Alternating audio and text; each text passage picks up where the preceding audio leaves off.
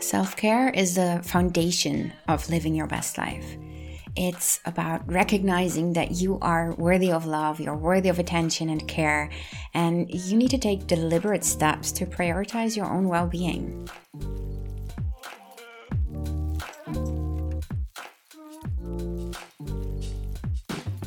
Welcome to the Healthy and Aligned podcast. In today's episode, I talk about self-care. It's so many things. It could be a luxurious massage. It could be your meditation practice, or it could just be a simple act of kindness towards yourself. Self-care is really an essential part of nurturing your mind, your body, and your soul. It's an investment in yourself and proving to yourself that you deserve all of the love and the care in the world.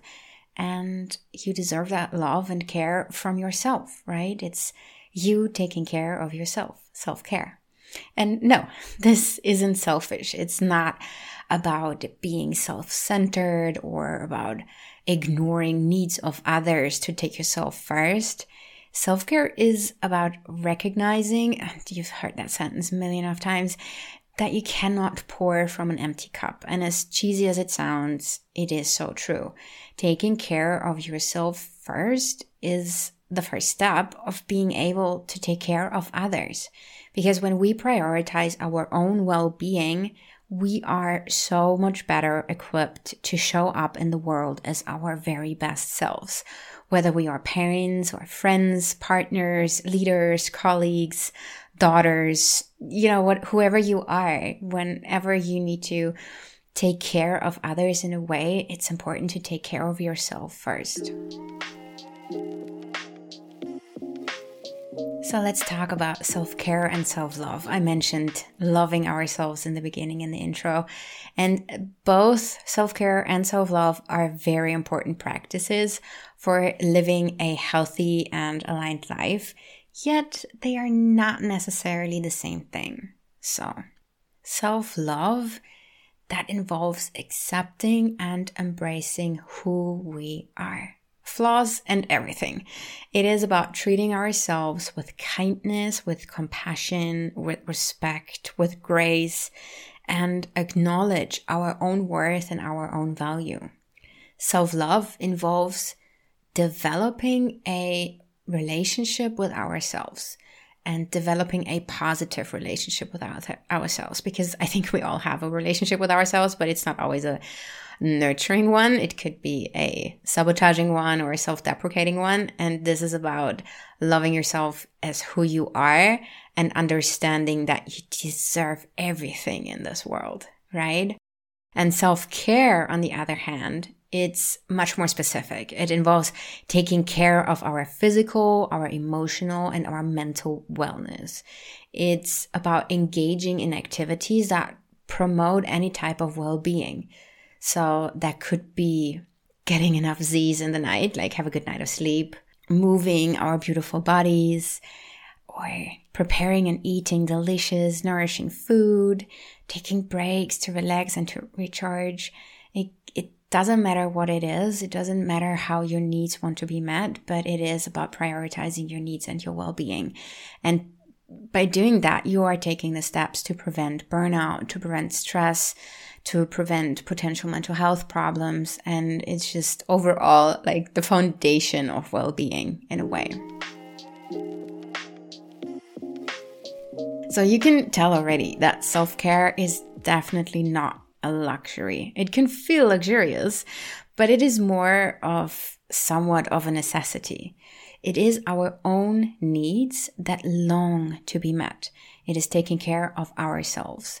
And there are so many of us who take care of others all the time. So let that be your family, your friends, your clients, your colleagues, whoever we deem or whatever we deem important enough to take care of. And the question is, do we take enough time and take enough energy to take care of ourselves as well? Do we deem ourselves important enough to be taken care of? And I'm going to repeat it. You heard it so often. when you don't fill your own cup, it's very, very hard to take care of others for a longer period of time. Like, we can manage for a while. We can manage to run on a low reserve and on an empty fuel tank. But eventually, if you don't take care of yourself and don't take care of your own well-being, this will lead very certainly to some form of burnout at one point. And I mean, you know the difference, right? When you had a good night of sleep, you operate completely differently the next day than after a night of tossing and turning and thinking and no shut-eye. And that's a very obvious example, but it is very similar, if not the same, with your other needs. Just that sometimes the effect doesn't show up as immediate as with a lack of sleep. The deficits are slowly building over time, affecting you in very small doses that are not always noticeable until it's too late and you burn out and you crash. And trust me, I've been there. I do know what that feels like, and I do know what it looks like when you don't feel it happening in the beginning and you don't see the signs. And as small as the negative effects of ignoring and neglecting your needs can creep into your system, the same way we can reap the benefits of those small acts of self-care sprinkled into our days. It doesn't always have to be the luxurious massage or the beautiful spa center, as nice as that is. Sometimes it really is just taking a break and drinking a tea, or ignoring everything that is happening around you and just enjoy the moment. It's maybe just going to bed earlier than you thought, or getting up earlier to have some time for yourself in the morning before the world around you wakes up. Sometimes it's about setting boundaries around your own energy and your own time. Those small acts of self-care that respond to your physical, mental, emotional, and soul needs, they can really certainly carry you through the day, and they can prevent you from running on low gas at the end of the day. And I guess it's a way of living as well. Are you always running behind, trying to slay all of your to-dos, take care of everything and everyone around you, while also having planned out the next 3 months of everyone's life? That to me sounds like an unsustainable lifestyle. So injecting those small moments of care for yourself, showing yourself grace when you didn't take care of everything, when maybe you made a mistake or two, asking for help, not out of desperation, but out of love towards yourself. Those things, they can make a hurried and stressed life somewhat more enjoyable. And I mean, isn't that what life is all truly about? To enjoy ourselves and have a good time? And as much as your needs change throughout the day and throughout your life, so do the acts of self-care that you respond to those needs. So maybe what used to be soothing for us is no longer what we need. Whether you're a child or a student, a parent, whether you're maybe retired, your needs are very different. And in the morning, you maybe crave something else than in the afternoon. So I think staying flexible with our approach to self-care is not only just helpful to meet our needs, it also has the amazing side benefit of being in a continuous connection with our bodies and with our hearts and our souls. So by asking ourselves, what do I need right now? We are certainly strengthening the link between our minds and between our bodies.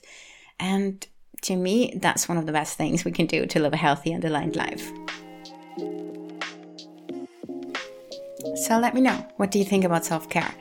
Is that something that you prioritize? Do you see the necessity in it rather than the luxury of it? Let me know, what do you do as an act of self-care? I'm really curious. I love to get inspired by your ideas and by your thoughts on this. And I shared a lot of the things that I do on my social media on Instagram. It's @ZenandGreen. Come visit me there, give me a follow, and just, hop into my DMs and tell me what you thought of this episode. Share your acts of self-care with me, and then I can share it with everyone else so we can inspire each other with this.